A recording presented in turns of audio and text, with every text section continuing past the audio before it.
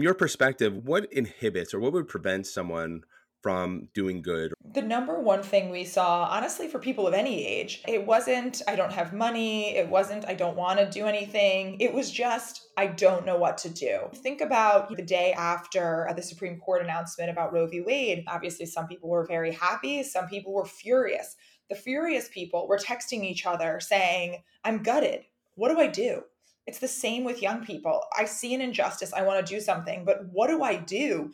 And how do I make sure that the thing that I do is impactful and not just a flash in the pan, or even worse, doesn't go in the other direction? And so that's where Do Something really stepped in. And I feel like our goal was two things. One is to create a movement so you felt like you were joining something, because so often we see people making change because they feel like they're part of something bigger and create that community. But then two, once you want to do something, give people super concrete specific things that they can do that will make a real impact, and Do Something will do that verification. Welcome to Worthy for 30, a podcast hosted by Eric Tash. Eric is a brand marketer who spent time in both the startup and corporate worlds. Throughout his career, he's come across remarkable leaders who've set clear examples for how to do good and give back. Eric sits down with some of the most sought-after entrepreneurs and C-suite executives to discuss how they're able to unlock deeper meaning in their work by infusing their core fundamental values. Worthy for 30, where doing good and doing well meet. Welcome back to another episode of Worthy for 30. I'm your host, Eric Tash. With me today is a friend, a colleague. Happy to have her on the show, Aria Finger, who is the Chief of Staff for Reid Hoffman. Welcome to the show, Aria. Thanks so much. So great to be here. Excellent. Again, I appreciate your time. You have an incredible story, incredible career progression. But before we get into that, Aria, something caught my eye as I was getting ready for our conversation. Past couple days, past couple weeks, every time I open up LinkedIn, I'm seeing layoffs. I'm seeing, again, layoffs, tech downturn. And what was funny is when I went on your Twitter feed, the first thing I saw back in February was this pinned tweet that really hit me between the eyes. And it probably hit a lot of people who are listening between the eyes is, we're so quick to congratulate the person who gets a great job and the promotion, but we're not so quick when someone is in a unfortunate situation, unfortunate circumstance. And I'd love for you to offer your perspective, because you're also probably seeing the same things that I'm seeing on LinkedIn or on Twitter with, again, this economic downturn. Can you just provide some context or some perspective on how you've helped people who are in, again, an unfortunate juncture in their career? Yeah, absolutely. So the tweet you're talking about is my old board member from Do Something, David Brinker. He's the one who told me that. He said, everyone is calling you when you're on the way up. No one is giving you a call when you just lost the job or got laid off or whatever it might be. And that's when you need the help. And I'd say that one thing that I have seen change, both sort of interpersonally, but also on LinkedIn, is that people are posting about layoffs. So they're raising their hand and saying, I was one of the 1,000 folks who got laid off from Shopify or Mhm. Robinhood or whoever it might be. And so, one, I think that's just a hugely positive thing. There's no shame. This is no reflection on you. And you need to raise your hand so that other people can figure out how to help you. And so I think that's also why some people don't reach out, because they just don't know. Why did they change a job? What's going on with them? Do they Mhm. want me to reach out? So I just think the sort of like transparency and like it takes a village mentality is so good. But the other thing I'll say is I had a lot of inbound on LinkedIn about chief of staff roles. And I am perfectly happy in my role. I'm not going anywhere. But I figured there must be so many other people out there who want to become a chief of staff. And so I posted just like, hey, I have a few roles. Anyone want one? DM me. And I had over 50 people that I had never met DM me within 25 minutes. And so it just shows you that there's this role that doesn't mean anything to me that I could easily pass along to someone else. It took me 5 minutes to create a Google form. And now I send a note out to that group whenever I have a chief of staff opportunity across my desk. So I would just say it doesn't take that much time and effort to be enormously helpful to other folks. So it's just that quick, again, you're not going, again, so out of your way. You're just posting just a notification. Hey, broadcasting, I love my job. I'm getting inbound requests for chief of staff roles. Anyone interested? And I guess that simple interaction, right? That simple post that means the world of difference to the person who's seeing it. They're like, oh my goodness, I did not know that these jobs are available. So you're setting the example, which is great for other people to take notice and to say, hey, again, if this comes around to me, if there are opportunities that I can share and enlighten someone else's day or week by just simply, again, reaching out or posting, again, it's going to make a world of difference for that person who's seeing it, which again, I think it's great because again, it takes a village. We're all in this together. Absolutely. Excellent. So shifting gears, when I met Aria, I met her through the ANA, the Association of National Advertisers, ANA Masters, great, incredible conference that the ANA puts out once a year. And at the time, you were the CEO of Do Something. Can you give the listeners an idea of Do Something and its mission? Sure. So, Do Something is one of the largest organizations in the world, actually, for young people and social change. So, our whole goal was to talk to young people, and we said young people were approximately 13 to 25-year olds, which made me feel old on a regular basis. But our whole goal was to have young people find a cause that they're passionate about and then give them super easy ways to take action. It's just like you were talking about with the LinkedIn and passing along a job. Making change and getting started in social change, if you're 13, 14, 15, should be so easy. We should make it super easy to get people hooked on the idea that you can improve your town, your community, your school, then your state, then your country. And so that's what we tried to do. We wanted to be that on ramp to a lifelong commitment to improving the world. Excellent. So I saw that you started, what was it, in 2005 and then through 2020. So you started as at the ground floor or the entry level, and then you worked your way through the ranks, your last position as CEO. And over that time, you were able to grow those young people, those 13 to 25-year-olds to 5.5 million volunteers, which is pretty extraordinary. How'd you do that? Again, it's that social impact, but what were some of those, not incentives, but methods of getting those 13 to 25-year-olds excited, involved, that they wanted to, and they were compelled to volunteer for specific causes? So we really saw an opportunity for Do Something to be a scale play. There's so many great local organizations who are doing great local work that honestly we couldn't do, but we saw the power of technology to reach people at scale. And I'd say there's a few insights that got us there. One was just the power of technology. So it sounds funny now in 2022, but we were a super early adopter of text messaging. And so before anyone else was text messaging, 13, 14, and 15-year-olds were. And so we set up a text messaging program. And when I left, we were texting over 3 million young people every Tuesday. And it's just such an intimate medium. And we're texting young people and they're texting back. And then we're texting back and giving them opportunities. And so you really were creating a relationship. And that's what this is all about, is creating relationships and feeling like you're part of a community. And so I think another thing that we did early is, as opposed to the traditional celebrity, we worked with creators and YouTubers and folks with now TikTok followings. And those were the people who were speaking directly to young people, feeling like they were their friends, feeling like they were in it with them. They were doing our campaigns and the young people could do them right along with them. So again, it was all about creating this community and these relationships that were so strong. Excellent. And so there's that community, that sense of being, the sense of belongingness, making that impact. Once that campaign was over, how'd you prolong that need to, again, to be a visible or impactful member of a specific community? So we tried to figure out, are you someone who I'm a climate warrior. I only want to do environmental campaigns. That's what I'm excited about. So that when one environmental campaign would end, we would say, hey, you just finished this incredible campaign, try this other.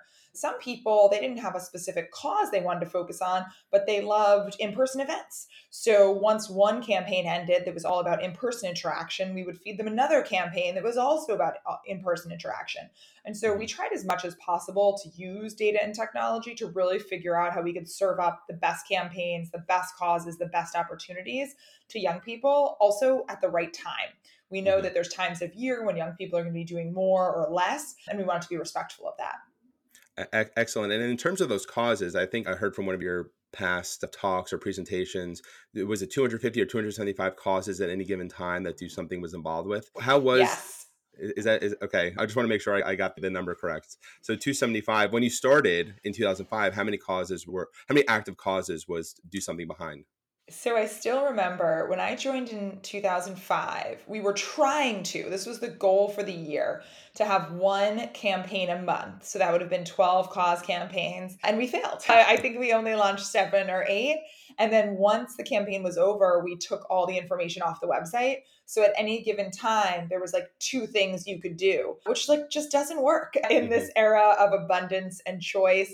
And we again was like thinking about behavioral psychology. There are some people who are searchers and they want to look at all 270 campaigns and figure out which one is the perfect one for them. There are other people who are joiners, and those folks, sure, they care about racial justice or the environment or homelessness, but they want to do the campaign that everyone else is doing because they want to feel part of something bigger than themselves. So for Hmm. those people, we would serve them up the most popular campaign of the day, and then that would be self-reinforcing, and then those campaigns would turn into super campaigns with 100,000, 200,000 young people activating around them. Holy smokes, that's tremendous. And speaking of social impact, and again, when you're talking, I feel the passion through the microphone, through my headphones. Was there an inflection point? Like you went to college, you graduated, and you said to yourself, Aria, I want to do something where I'm making a visible impact on this world. And the reason why I asked that, because in my previous conversation, I had Lori Keith of the Ad Council. After she graduated college, she spent a couple years at ad agencies, and at the same time, she was volunteering. And she said, how can I combine my passion for media and advertising with social good? Did you go through a similar sort of, yeah, I don't know if it's a formal, informal process of trying to figure out what your personal values are and making sure whatever you do in life, that company or organizations mores, again, align with your personal values? First of all, Lori Keith is phenomenal. So I'm so happy you had her on the pod. That's a great conversation. But I'd say my evolution was actually different.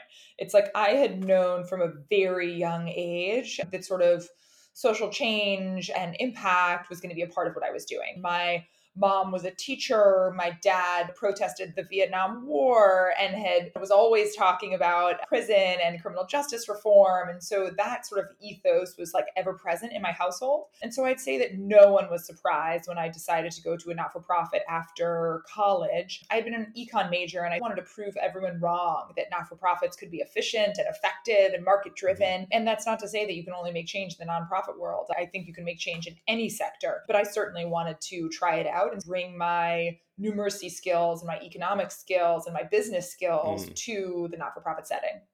Gotcha. So it's through the early aughts, through and then through college, and then after college, you figured out, okay, again, something that has social impact or social good.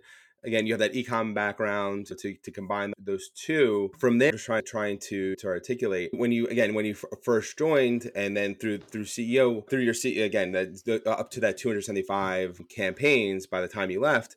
Were there any campaigns that stood out to you that, again, that exceeded expectation? And by exceeded expectations, you saw visible or concrete impact that it had on the people that were involved and the communities that were involved. But again, it's self-perpetuated without the Yeah. involvement to do something.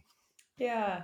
So, picking a favorite campaign is picking your favorite child. Although I do have a favorite child today, 2 of them are being jerks. It's not so difficult. One of the campaigns that I really loved and saw self perpetuate was a campaign we launched called Sincerely Us.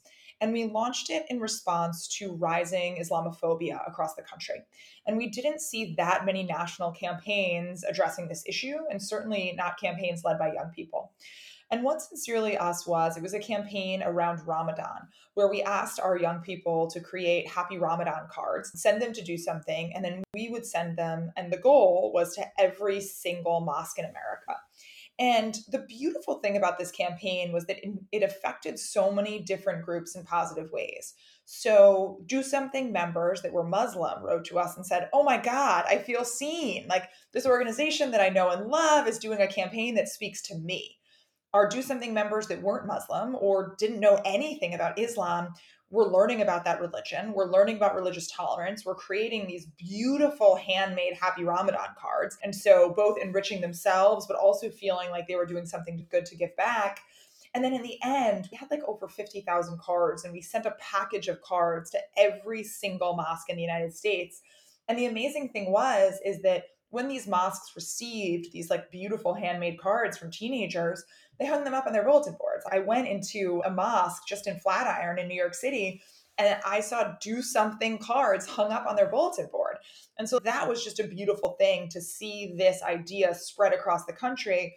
And then you talk about paying it forward and continuing. Hmm. Well, that Christmas at the Do Something office, we actually got dozens of packages of Merry Christmas cards back from mosques across the country who were celebrating another religion as well. And so it was really fun to see this interplay, whether you were Muslim or Christian or atheist, it didn't matter. It was about Hmm. respecting other people's traditions and learning. And that was just a beautiful feel good campaign. That's excellent, because again, you're drawing awareness. There's a lot of misinformation. We live in the social media world where if someone says something about somebody or some group and it's wrong, it's off base, it's wrong in the sense that it can cause malice or violence against that group. Is there any data that correlated, okay, what you did with this sending those Ramadan cards to all the mosques across America with perhaps reducing any sort of violence or racism towards the Muslim community in the United States? What we did for all of our campaigns was listen, we couldn't run a randomized control trial, but we Hmm. could do pre and post surveys.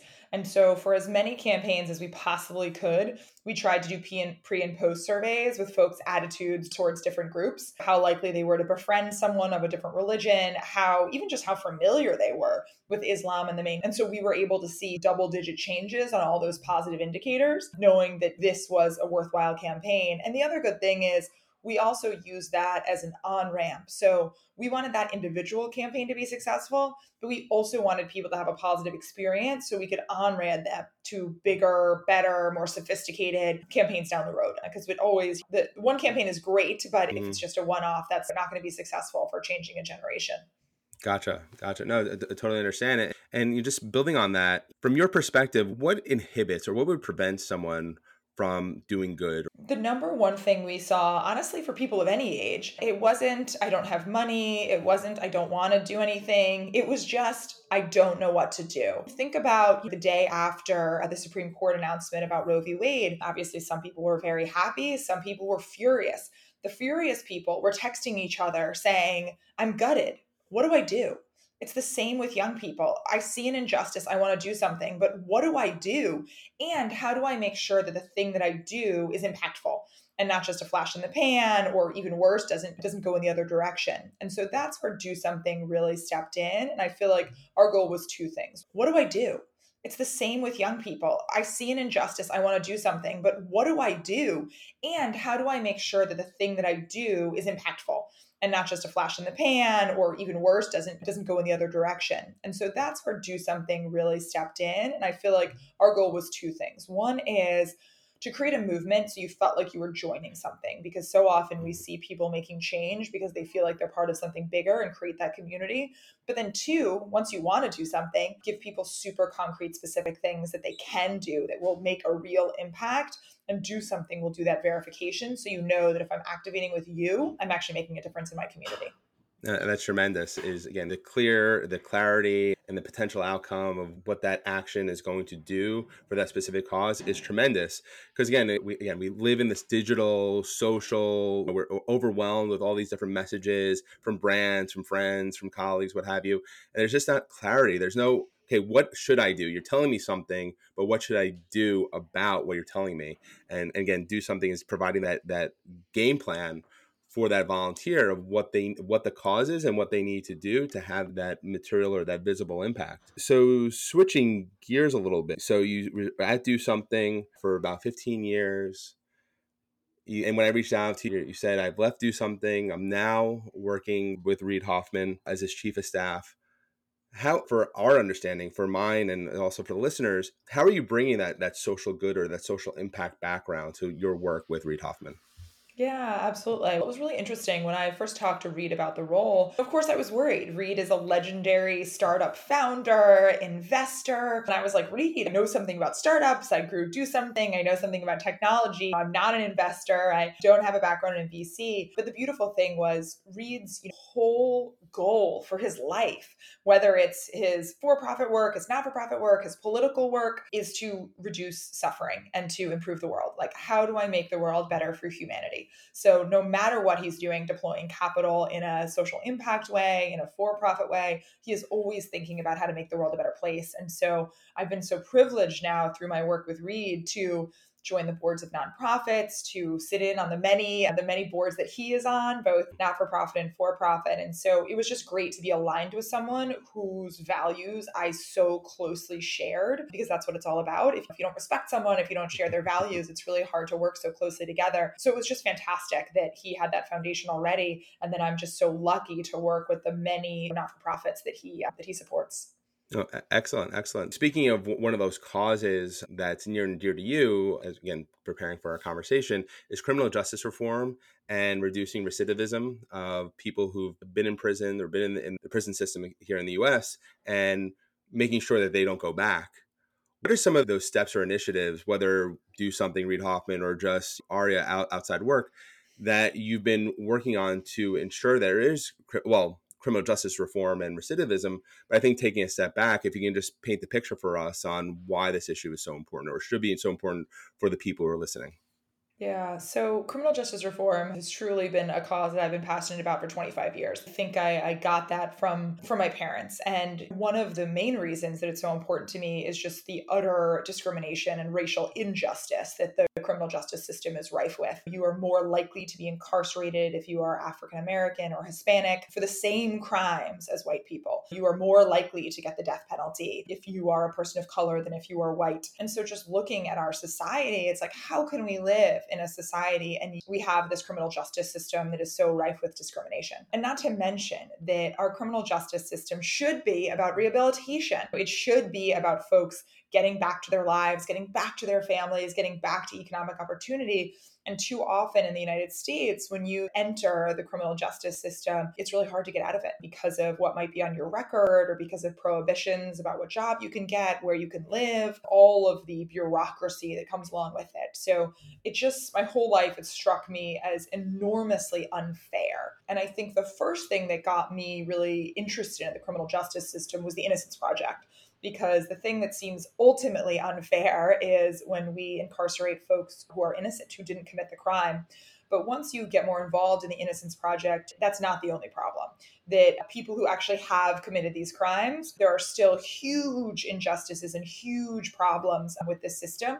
And so anyone who's known me for any amount of time knows that this is a cause that I'm truly passionate about. And we were able to run a few small campaigns that do something. And now, actually, with my work with Reid, I'm able to dig much more deeply into this. And I'm happy to go into that if interested. But I know I just talked for a while about criminal justice. No, it's tremendously interesting. And why it's interesting to me. So a couple of years ago, a friend recommended ComBody on the Lower East Side, which was started by Cos Marte, who was formerly incarcerated, who also hired formerly incarcerated trainers for his gym on the Lower East Side.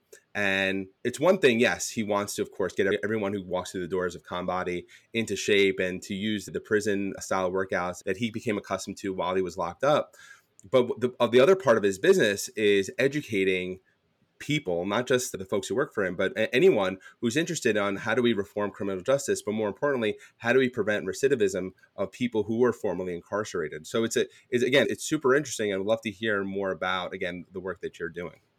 Yeah, so I was lucky enough to meet an amazing entrepreneur named Zoe or Chingwa, and he didn't have interactions personally with the criminal justice system, but growing up, all of his friends ended up incarcerated and in jail, and he was like, "What is going on? These are the guys that I play basketball with. What is happening in our communities?" And so he founded an organization called Emilio. And Emilio focuses first on prison communication. So they have hundreds of thousands of people across the country using Emilio to send letters to their loved ones who are currently incarcerated. And then he moved to phone calls. So in many states, phone calls can cost up to $1 a minute, literally bankrupting families just because they're trying to have a 20, 30-minute conversation with their loved one who's in jail. So this is both bad for families because it's costing them enormous sums of money, but it's also bad for our whole society. If you don't retain close ties to your community, it's that much harder harder to re-enter your community once you get out of prison or jail. And so Emilio launched this amazing free telephone product. They also launched this amazing free video communications product. So obviously during the COVID-19 lockdowns, people who were imprisoned weren't seeing their loved ones because they couldn't have visitors. And they actually have video communications, free video communications for people who are incarcerated. And so Emilio is just doing sort of incredible things, both to make the current lifestyle of those who are incarcerated more positive, but then also to reduce recidivism. And they've also introduced an education product so that folks can get their GEDs or their college education, whatever sort of educational materials they need. Again, they can do so through Emilio. And I was lucky enough, again, to be introduced to Zoe, and I had a conversation with Reid, and Reid is deeply passionate about racial justice. And he was like, this is an incredible way that a not-for-profit is using technology at scale to help the tens of thousands, hundreds of thousands of people who are incarcerated. So Reid committed a $3 million 3-year grant to Emilio. I joined their board of directors, and it's just been so wonderful to see their super impressive growth and to be like a tiny piece of what they're doing in their. That's tremendous. And I imagine that, going back to corollaries, if someone who is formerly incarcerated now has their GED, has their college education, has on-the-job training, I imagine that has a direct impact on preventing that person from re-entering the prison system, because again, they have the tools of how to re-enter their community as well as to provide a living once they're out of jail. Is that an accurate assessment?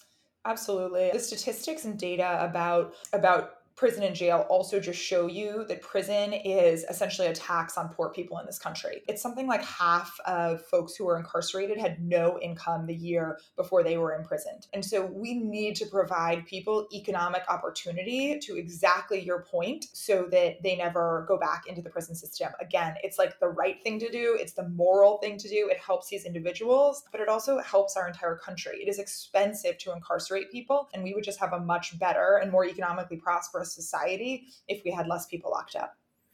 Excellent. And I know it's an incredibly compelling point. For the people who are listening, who want to learn more about Emilio and your work with regards to criminal justice reform, where can they go? Where can they learn more? Definitely check out emilio.org and look up, again, their founder, Zoe or Chingwa, is so incredible and inspiring. Happy to have as many supporters and followers in this movement as we can. Excellent. And one last question as we're wrapping up our conversation, going back to your work with Reid, it's very funny. I've heard this quote from Reid Hoffman many times, and I would love to get your perspective, your personal perspective on it and what it means to you. If you are not embarrassed by the first version of your product, you've launched too late. What does that mean to Aria Finger? First, it's terrifying. No, I think that what it means is the best way to improve your product is not to sit in a 4-walled room with your team and think about what would make it better and improve it and do everything you can without customer feedback.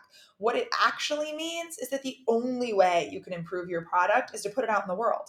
So if you're Emilio, that means you have to talk to currently incarcerated folks. If you're doing a startup that serves moms, like, you got to get your product into the hands of moms, because the only way to make your product better is by actually talking to customers. So I think it's giving you permission to be embarrassed by your first iteration of the product, knowing that the sooner you get your product into the hands of consumers, the sooner you'll be able to make it 10x, 100x better, because they're giving you all this great feedback that you never had before. Excellent. I borrow this from another entrepreneur, Craig Dubitsky, who was on my podcast. Craig's great too. Craig's great. And his whole concept is there's no fear of missing out. There's only fear of not trying. And it's funny, like, now that I talk to yourself and I talk to other business leaders, it's all about overcoming this. The fear of not trying is a lot stronger than regret. It's a lot stronger than missing out. So to your point, again, if you have a minimum viable product, whether it's yourself or it's your startup, go to where the people who you want to consume that product are, to try it. And yeah, it might be a little embarrassing, but again, that feedback, that constructive feedback, is going to help you make that final product even better. Because again, to your point, you're not in a room, you're actually interacting with folks to give you that real-time feedback. So again, you're able to refine. Actually, I do have one last question. It's similar to the Emilio question and criminal justice. For anyone who's listening here, and perhaps they're working a 9-to-5 or corporate job, or they're very busy starting up a business, how can they do good? How can they work towards making an impact? What are some of your easy steps for them to, again, similar to what we said at the beginning of the conversation about just simply reaching out to someone who said they lost a job, like, hey, this job came across my desk, check it out. So what are some of those easy steps for that person who's interested in giving back and doing good? Sure. I will be a little cliche and I will say vote in local elections. Everyone gets out to vote every 4 years, but voting in local primaries, local mayor elections, local school board elections, your vote actually goes a lot further. It's like there's not as many people voting, and so we need you out there. And I would say the same thing for local NGOs. Big national NGOs absolutely need your time and attention and your donations, but even a $50 donation can go so far for a local NGO who's just working in your sort of local community. So I would just say try to be as local as possible and you'll be met with open arms. Excellent. Yes. A lot of these micro conversations about what's being taught in school, for instance, that's happening again at the local level. And to your point, Aria, it's super important that you voice your vote at the ballot box. Yes, in the general election, you live in New York City, you know what the primary numbers are versus the general election, especially this last mayoral race. So the people who are choosing the candidate of the general election more or less are those super ardent supporters of that specific candidate. And then once the general election comes and the person that you didn't want to win wins and they don't represent what you care about, it all starts again earlier on in the process at the primary and again to getting your voice heard. Aria, tremendous conversation, tremendous insights. I really do appreciate your time. I imagine I'm speaking on behalf of my listeners. They appreciate your time. We'll definitely check out Emilio, the work that you've been up to, both Do Something and Reid Hoffman and criminal justice reform. Can we put your website, ariafinger.com, in the post? Put it on up there. Thanks so much. It was lovely to chat. Yes, likewise. And again, if anyone has any questions for Aria, again, her website is the best place to find that information. Thank you. Thanks so much. Thanks for listening. Make sure to follow the podcast on your favorite listening platform or subscribe to the show Substack so you never miss an episode.